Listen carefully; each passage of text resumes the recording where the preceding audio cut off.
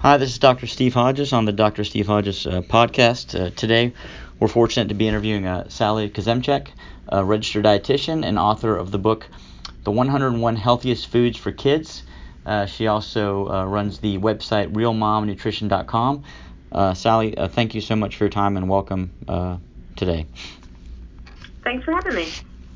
So my wife would tell you I'm really not good at the diet part of this problem that we face with kids, and we often butt heads because she's trying to do the right thing and I'm just trying to keep things easy in the house, and I know that's not a good way to do things. I often take the laxative route when probably I could do a better job with diet.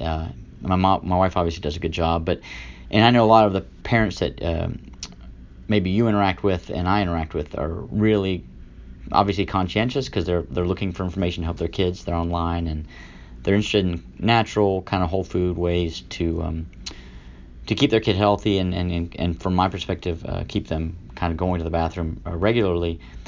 But as both of us are parents of kids, we know it's not easy. And so I was going to start off by saying, in terms of where I see problems in kids is the transition, right, from formula, breast milk to solids, and even as little as adding rice cereal, to some foods. And so do you have much experience in terms of starting kids on real foods and how that transition works for families?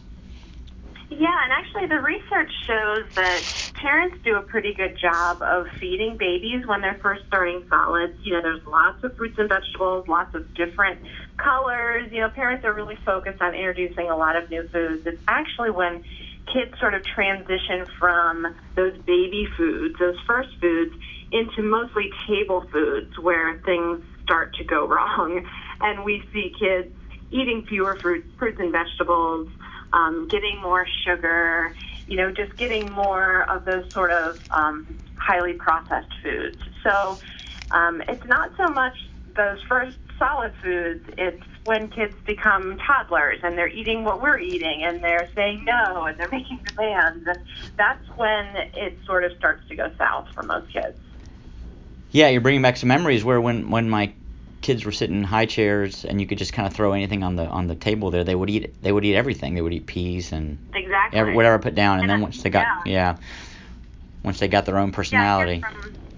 I hear from parents who say, I'm so lucky my baby will eat everything I put on her high chair, and I just sort of smile and nod because, what's coming is that when those babies become toddlers, many of them, it's very developmentally appropriate, will start saying no and refusing foods, and suddenly, everything that you put on your child's plate, they're not necessarily going to eat. And so that leads to a lot of frustration for parents, and that's what sometimes leads to parents giving up on foods. After a couple of times with their child saying no, then suddenly green beans are no longer offered or whatever it is. And so that's when, it's very understandable that happens, but that's definitely one of the reasons is that, your child who would eat everything suddenly won't.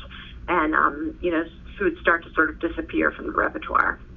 And then you're making me think it goes to the logical extreme of where they won't try anything new. Like, I could give my kid I don't know, something that tastes like chocolate cupcake, but if they thought it was a healthy food, they wouldn't even try. It's just it's so funny how they become so distrustful because they think we're trying to sneak in foods that maybe they wouldn't like. To go back to kind of that age, do you see or do you hear a lot about dairy being an issue in terms of, we talk a lot about in my field like cow's milk and cheese, and some people try to avoid cow's milk and try to stick with maybe soy milk. Do you see that causing issues in children, or what are your thoughts on that topic? Well, I think parents definitely, obviously need to watch for any kind of sensitivities or allergies and, talk with their pediatrician about that. I think sometimes people sort of chalk a lot of things up to dairy that may or may not be dairy's fault. And I think sometimes, too, people will give their toddlers and preschoolers too much milk.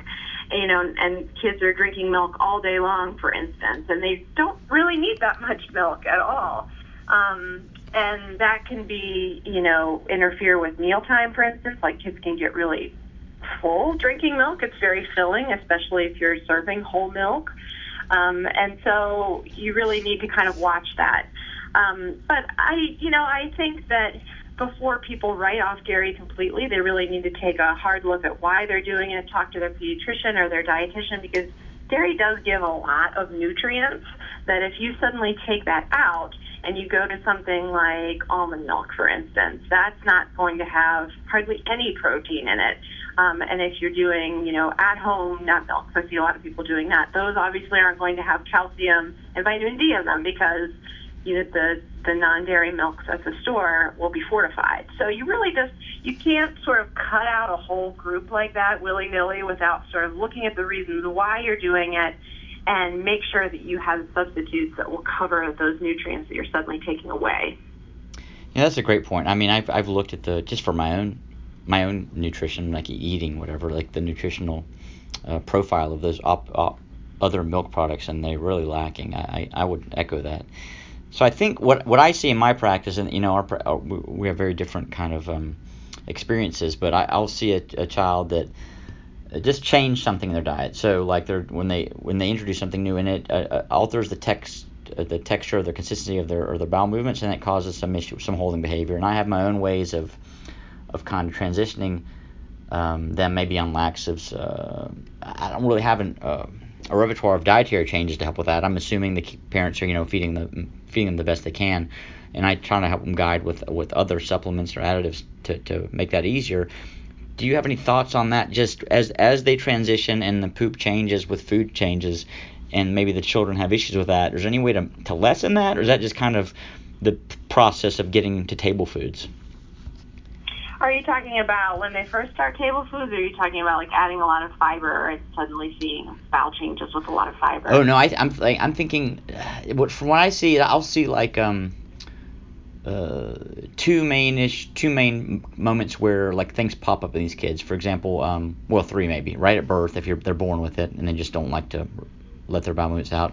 Two is like when you're thickening up the formula with the rice cereal, and three is when table food and whole milk are being introduced. And you can also happen like with an illness, like they'll get diarrhea or something. And I struggle with ways to make that transition smoother for kids. And I definitely think they're not getting enough fiber, regardless as they get into kind of more, I guess, adult type diet. But those changes in intake by the kids change their bowel consistency, and I think they have a hard time dealing with that. And I don't know if there's any way to deal with that other than just kind of be conscientious about what you feed them.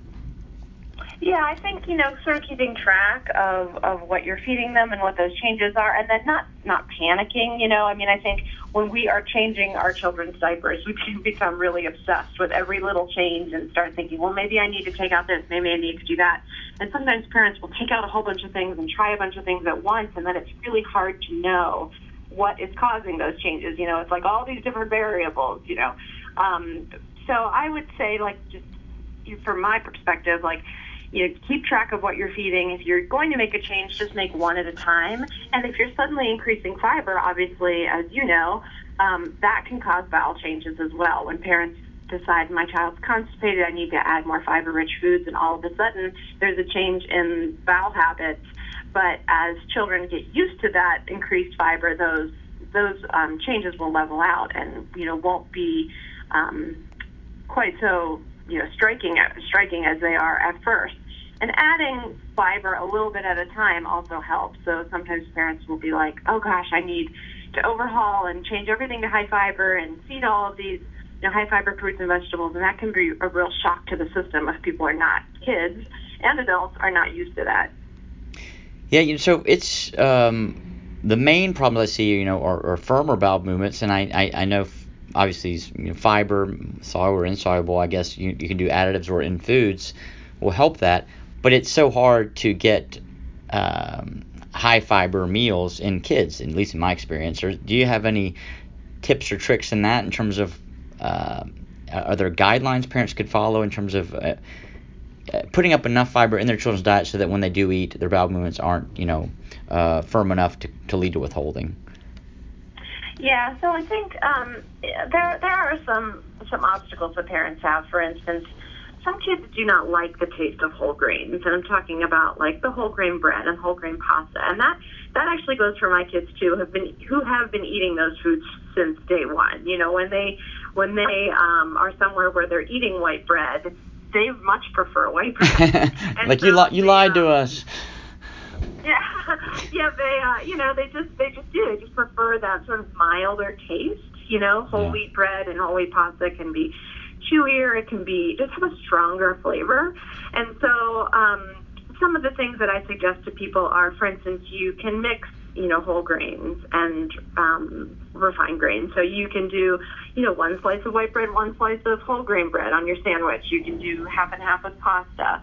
You can serve things that you might not think about being whole grain, so things like oatmeal and popcorn. And those are two foods that most kids really like. And then just kind of focusing on getting a fruit or vegetable at most meals and snacks. It doesn't have to be every one, but if you sort of have that rule of thumb, like, okay, it's a meal or snack time, what fruit and or vegetable can I serve? Those things can go a long way in getting enough fiber, because as we know, kids are not getting nearly as much fiber. They get about half, a little bit more than half of what they need every day. So there's tons of room for improvement.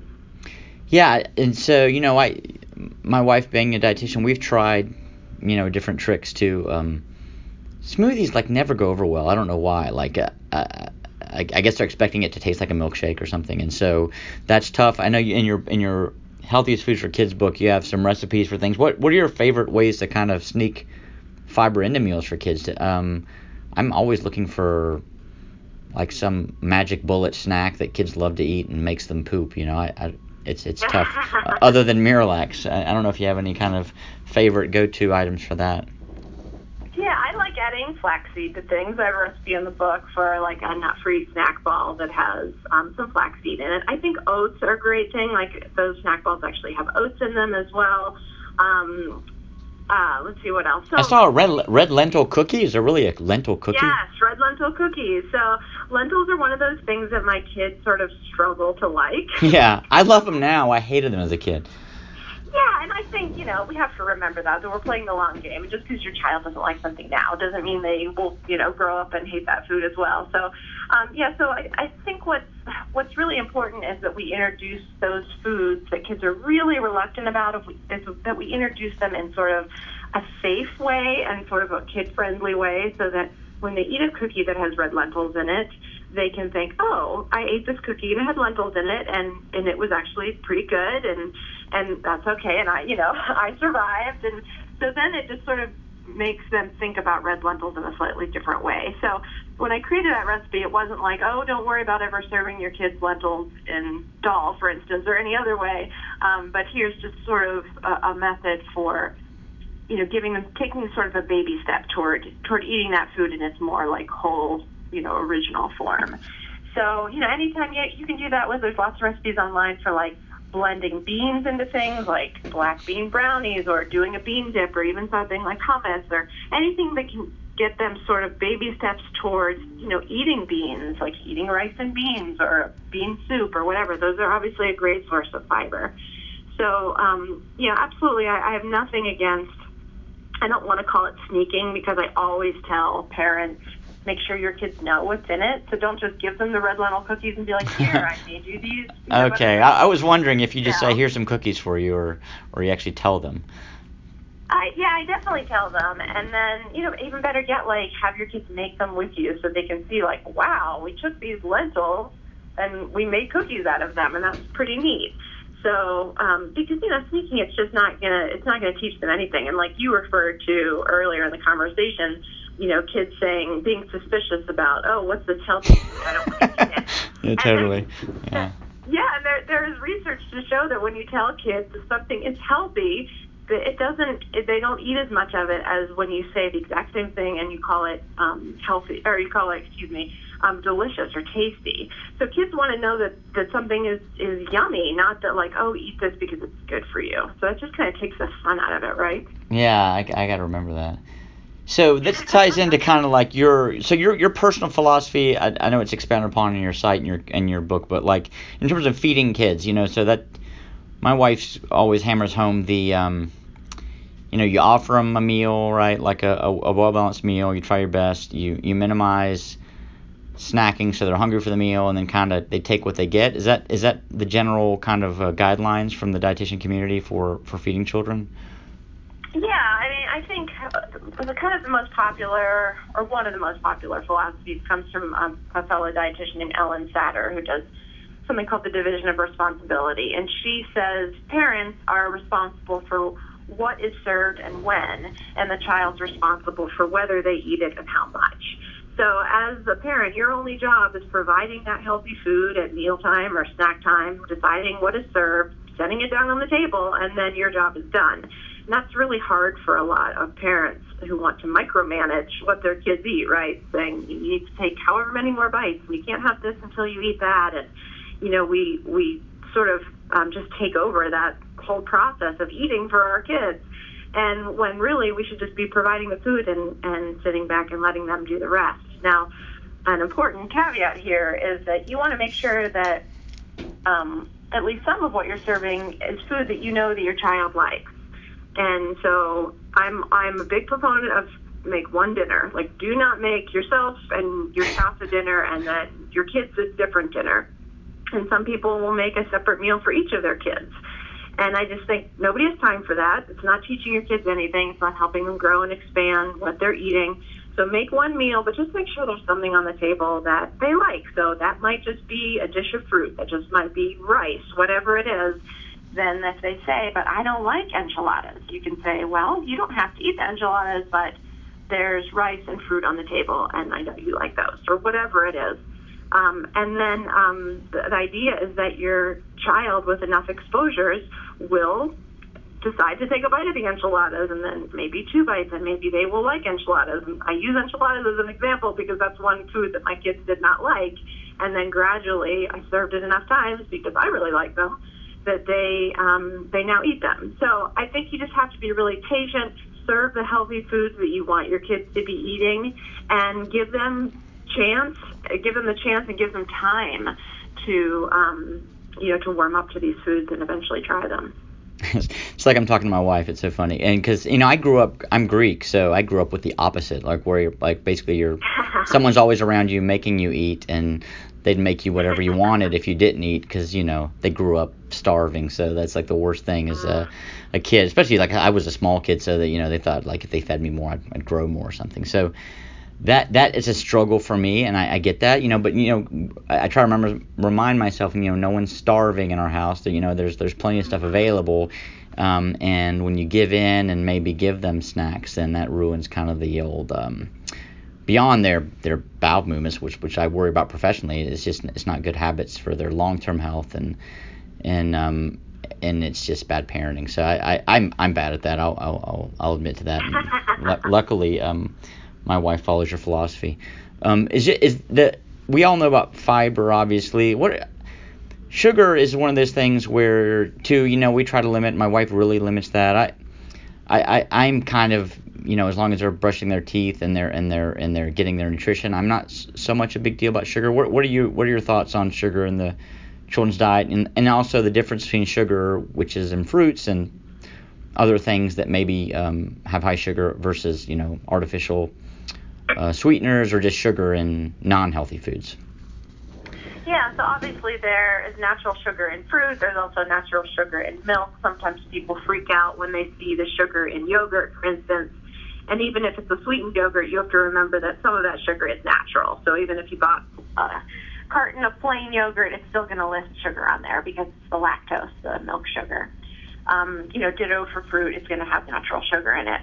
And so obviously a lot of people are really thinking about sugar right now. I am absolutely not for a no sugar approach. Sometimes I see articles about doing a sugar detox with your child or going no sugar, and I think that has the potential to be kind of damaging to your child. Yeah. And so I definitely do not support that. Sugar is hard because it makes a lot of healthy foods taste good, right? So even when we're thinking about a whole grain cereal, and I'm not even talking about, like a super sugary cookie cereal or something, but even like a healthy whole grain cereal might have a few grams of sugar, or even a lightly sweetened yogurt is going to have some added sugar in it, or chocolate milk. Like I have no problem with chocolate milk, and my kids have a glass of it almost every day. And there too, there's a food, milk, that is healthy, and the sugar. Like my older son doesn't like white milk. He only likes chocolate milk, so he will eat like yogurt and cheese and a little bit of chocolate milk for his calcium. So I think that parents can stress a little too much about added sugar. I think where the no-brainer way to cut back sugar is in drinks.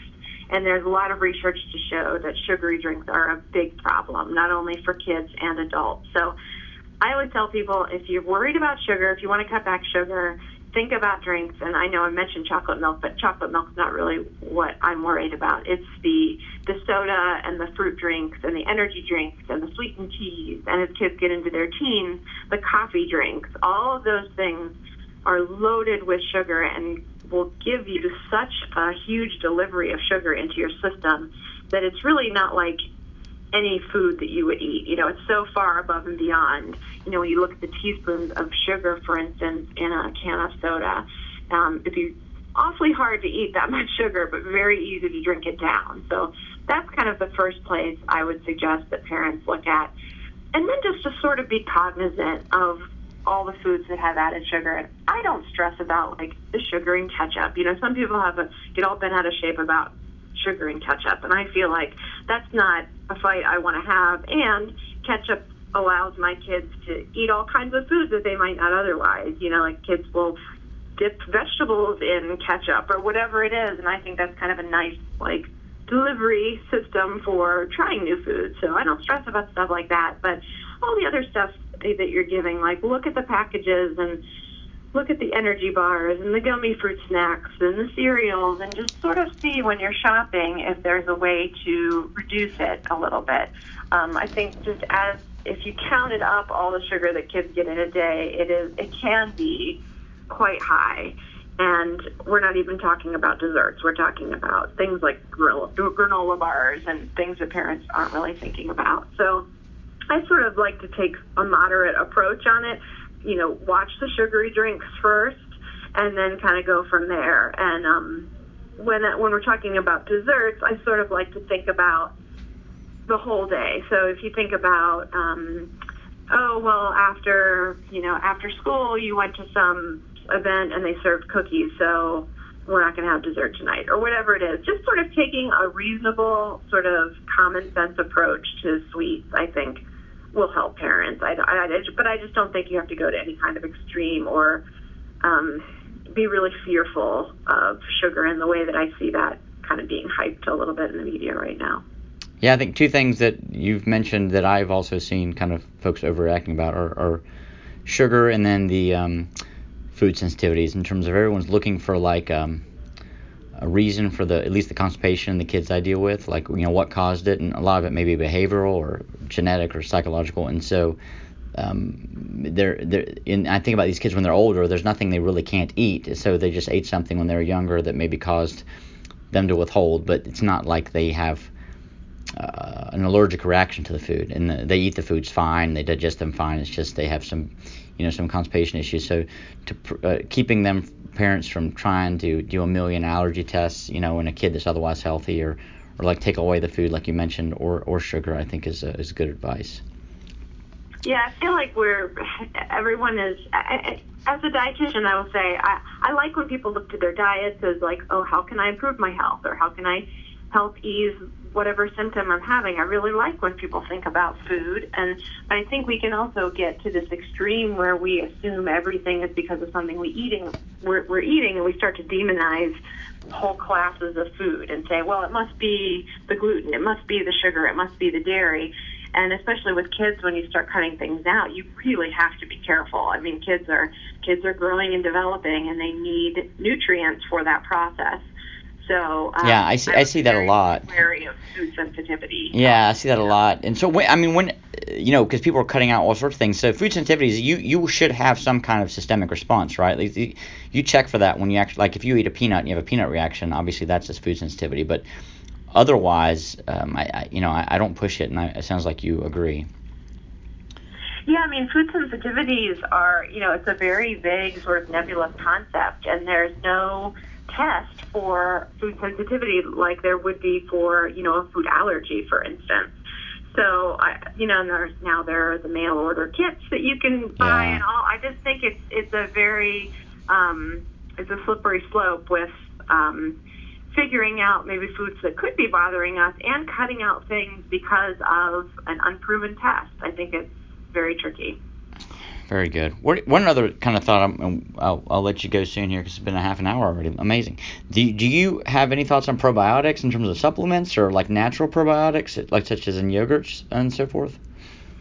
Yeah, I mean, I think obviously there's a lot of research going on in probiotics. Not all strains have been proven to be effective, and I feel like it's still sort of in the early stages in terms of this strain will help you, will ease your stomach woes or boost your immune system or whatever, and there are a lot of claims.